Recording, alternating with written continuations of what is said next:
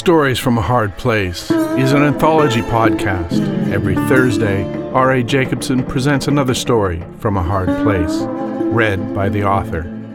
Stories of loneliness and betrayal, of false hope and shattered dreams, of gifts and regrets, of love and accidental kindness. Each story follows a separate path that leads to the realization that sometimes the only solution is a lead pill. Listener discretion is advised. Contains strong language, violence, and some adult situations. Episode 21, Passing It Forward. This is part 1 of a 2-part telling. Usually, all 10 of the motel's windows facing Highway 11 had their drapes closed tight against the headlights of the westbound cars that glared straight into those rooms, making it nearly impossible to sleep. There weren't many cars passing. This stretch of blacktop was rarely used, but even one could ruin a night's sleep. Glenn stood in the frozen gravel drive off of Highway 11, his back to the motel, looking into the dark forest across the highway. Behind him, a single light on a pole lit the parking area. It cast long shadows in front of him into the dark. He considered his breath as it frosted into the night air. It mixed with the smoke from his cigarette. He took a drag, then flicked the butt into the dark, and watched the glowing tip vanish. His jacket was open, despite the cold. He could feel its bite on his nose and fingertips. He looked into the sky above him. He was always amazed at how many stars he could see here. In the city, there were stars, but here, there were 1,000 times more. Tonight, however, the sky was dark. The stars were nowhere to be seen, and a full moon shone weakly through the heavy cloud cover. He turned and looked at the motel. The motel must have been sitting here for over 40 years, maybe longer, and it showed. He had started working here when he dropped out of college. He didn't want to go back home and hear the disappointment in his mother's voice again. A friend in his dorm had said that he knew of a job that would pay okay, and it would give him a quiet place to consider what he was going to do next. It certainly gave him time to think. Every night for the past 3 months, he sat at his desk and read and thought and smoked. He wasn't any closer to an idea than the day he'd arrived. He had begun to believe that this had been a bad idea. This motel had started to feel like a prison, like a place he would never escape. It wasn't a busy motel. Many nights he had not one stop. A person had to be pretty tired to stop here. It wasn't welcoming. It needed paint. The office window was cracked, a small sliver of glass missing. Years ago, somebody had taped over the hole with masking tape. The tape had all but disintegrated. Motel, written in big block letters on the roof, had a horror movie feel. Many of the bulbs that shone up on the wooden painted letters were burnt out or on their last days. The tiny neon office sign was barely visible. He looked at the single black window. It reminded him of a missing tooth. It was the second to the last window. It was room 9. He wanted to go check, yet he also did not want to. He was unsure what he would find. He would have to check soon, but not yet. He stared at the black window. With an animal shake, he walked back to the office. He sat in his chair and stared out the window. Nights were quiet. He had been on the night shift from day 1. The owner of the motel had asked him if he was okay with the night shift. Glenn said it was perfect. He needed time to think. The man had laughed. "Well, you'll get plenty of time for that," and hired him. Glenn pulled out his Jack Reacher novel that he had found in a used bookstore. It was dog-eared and had cost him $1. He had read it before, but he enjoyed the security of a world where one man could be that sure, that untroubled by anything. He read and reread the same paragraph, and in frustration he put the book down. He leaned back in his chair. It creaked and threatened to tip over backwards. He was doing his best not to think about room 9. Not to think about what was in there.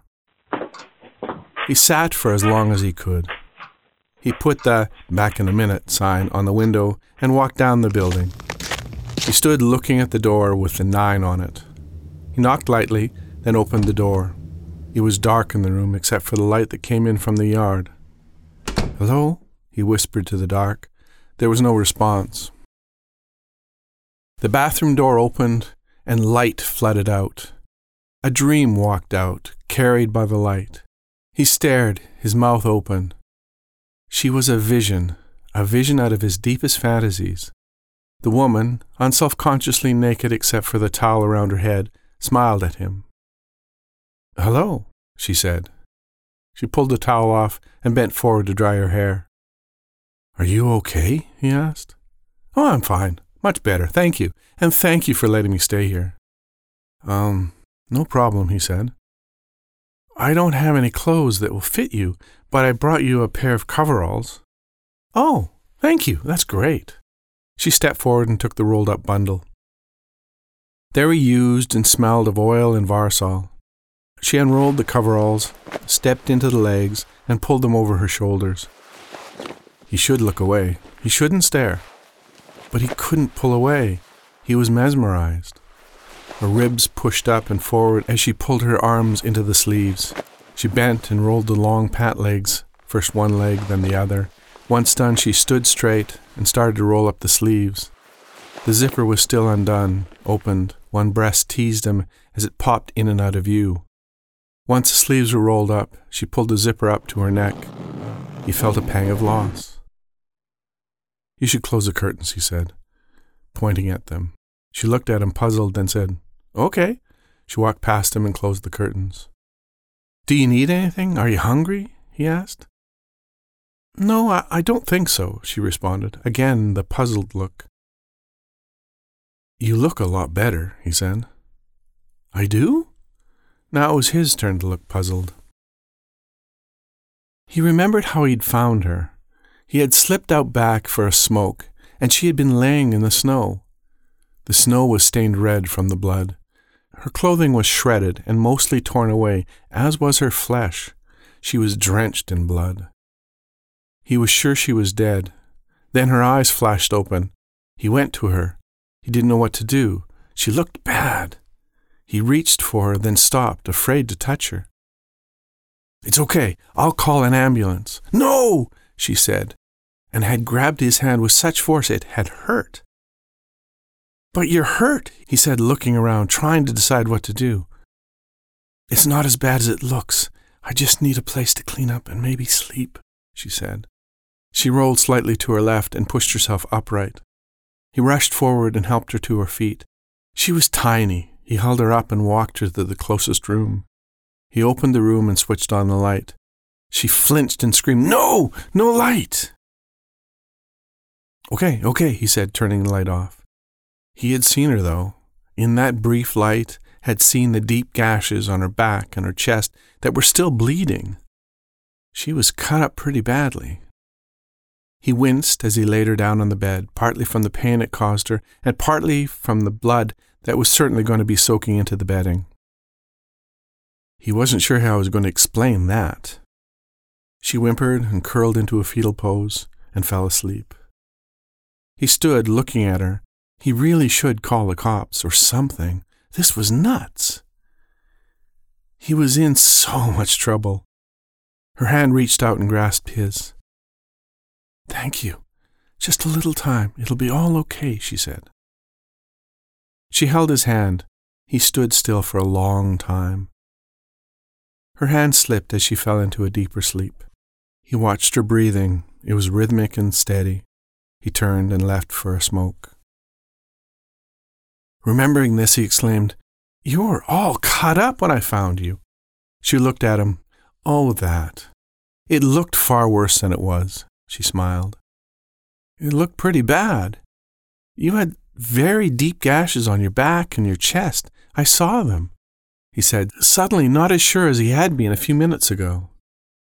"Well, you just saw me," she smiled, tipping her head down slightly. "I looked all right, didn't I?" "Yes," he said, blushing. She smiled, enjoying his discomfort. She sat on the edge of the bed. "What happened to you?" he asked. Her smile slipped, then returned as bright as ever. "Oh, it was a misunderstanding. My father—" "Wait, your dad did that to you?" he said, shocked. "No, well, not really." She looked down at her hands. "It was not his fault." "What do you mean? Did he do this?" "Well, what he did, he didn't know he did. He didn't know what he gave me. And that was a while ago. Besides, he bit a lead pill a couple of months back, so it's not really important anymore." She laughed lightly. "I guess it wasn't lead. A silver pill, then?" She smiled at her private joke. He looked at her, baffled by how she could defend her dad if he was responsible for what he had seen. "Glenn, right?" She stood and moved close to him. Yes, Glenn," he said. She moved closer still. "I need you to help me, Glenn." She put her hand on his chest. "I need a place to stay for a couple of days." You can't stay here. I'm sorry. My shift ends at 6. I just need a couple of days. Can I come home with you?" She slid her arm up and around his neck. "Just for a couple of days." "It's not much," he said, thinking about the small house he had rented. It was tiny. "It'll be perfect." She pulled him down to him and kissed him. "I guess you can come," he mumbled. She kissed him again, jumped and wrapped her legs around him. He returned her smile. "But first I have to clean this room," he said, looking about. "I can help," she said brightly. The comforter was soaked with blood. There was a single small barefoot print in blood on the carpet. He wasn't sure what he was going to do about that, but the comforter and the sheets he could replace from the storeroom. He couldn't leave them in the laundry. There would be questions. He'd have to take them home and wash them at the laundromat and return them clean. He looked at her. He realized he didn't know her name. "What's your name?" She laughed. Christine Rutland. "Nice to meet you." She extended her small hand. He smiled and took it. "You stay here, Christine. It's too cold to be traipsing around in bare feet. I'll go and get some clean bedding," he said. He hesitated, wondering if leaving her alone was such a good idea. Then, still unsure, turned and left. The storeroom was behind the office. He walked through the cold, unlocked the storeroom, and pulled the chain to turn the light on. He had to slide around the maid's cart to get the bedding. He pulled down sheets, pillowcases, and comforter. He pulled the chain, locked the door, and walked back. He glanced at his watch. Still an hour before his shift ended. He opened the room to 9 and stopped. Christine was on her hands and knees in the middle of the room. At first he couldn't figure out what she was doing. Then he saw. She was licking the bloody footprint. "What?" he asked. He couldn't believe what he was seeing. She sat back on her heels and smiled at him. She wiped her mouth with a hand.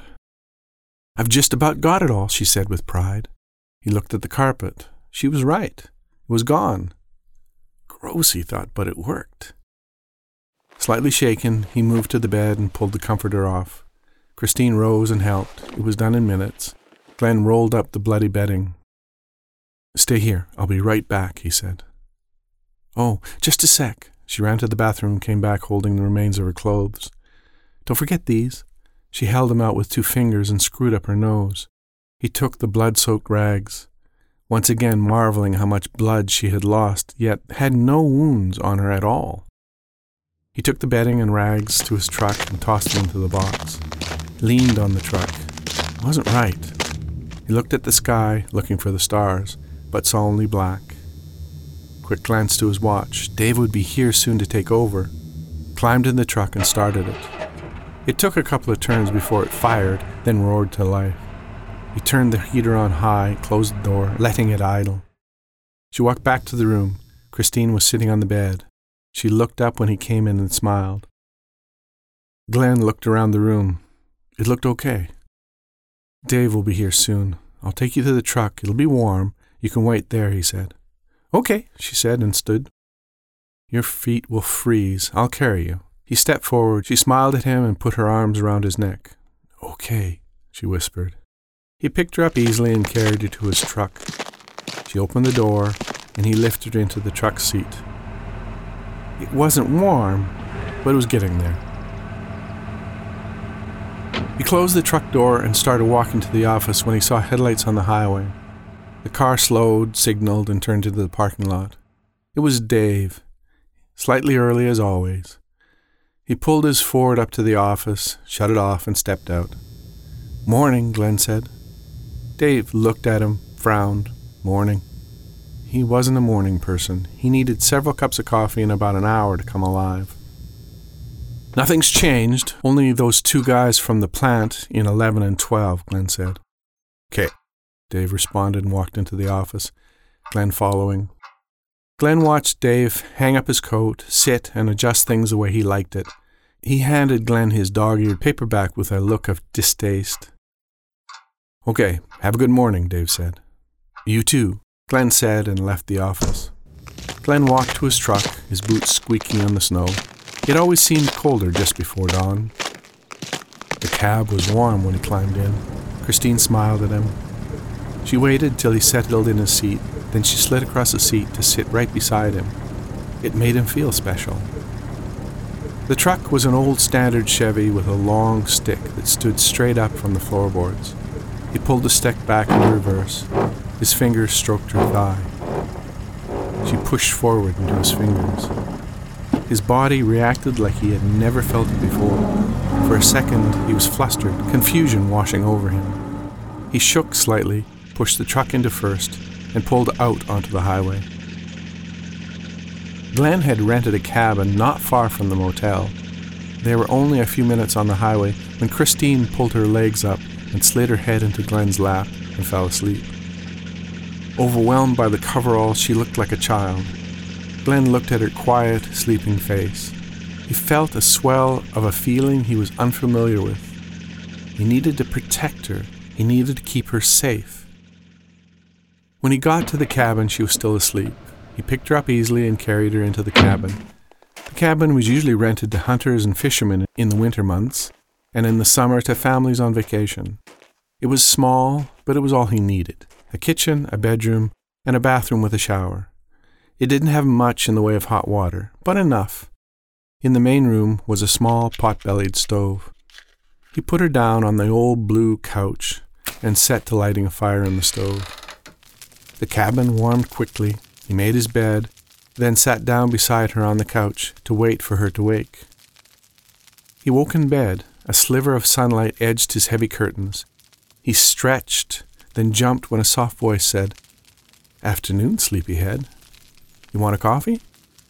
He sat up, the night before flooding back. Christine sat on the edge of his bed, smiling. "Yeah, a coffee would be great." Christine stood and skipped out of the room. She was wearing one of his sweaters. It hung off one shoulder and halfway down to her knees. She came back in a minute, smiling, carrying a mug. He took it in both hands. "Thank you," he said. "I must have been very tired. I don't remember coming to bed." "Oh, honey. When I woke, you were passed out. You look so cute," she touched his cheek. "So I put you to bed." "I don't remember," he sipped on his coffee. "You never woke. I carried you in and tucked you in." He looked down and noticed he was naked under the covers. "Yeah, I tucked you in. I thought you would be more comfortable without all those tight clothes." She grinned as he looked down. Her eyes looked at him from under her eyebrows. There was mischief in those eyes. "You undressed me," he said. "After I carried you here," she smiled, her head coming up. "Wait, what do you mean? You carried me?" "I'm stronger than I look," she said proudly. He looked at her, surprised. She leaned forward. The sweater hung open, revealing her small breasts. He looked. She smiled as she took his coffee, placed it on the night table, and pulled the sweater over her head. She stood in front of him naked. He looked at her. Inside, he laughed at himself. Here is this gorgeous woman standing naked in front of him, and he was looking for half-healed cuts and scars. There was nothing. Her skin was perfect. She was perfect. Christine climbed into bed, pushing him back and down. "See? Nothing. Not a scratch. I heal quick," she said and kissed him. hope you enjoyed Passing It Forward. Tune in next week for the conclusion of Passing It Forward. Music by Noah Zachrin. Production copyright by R.A. Jacobson 2021.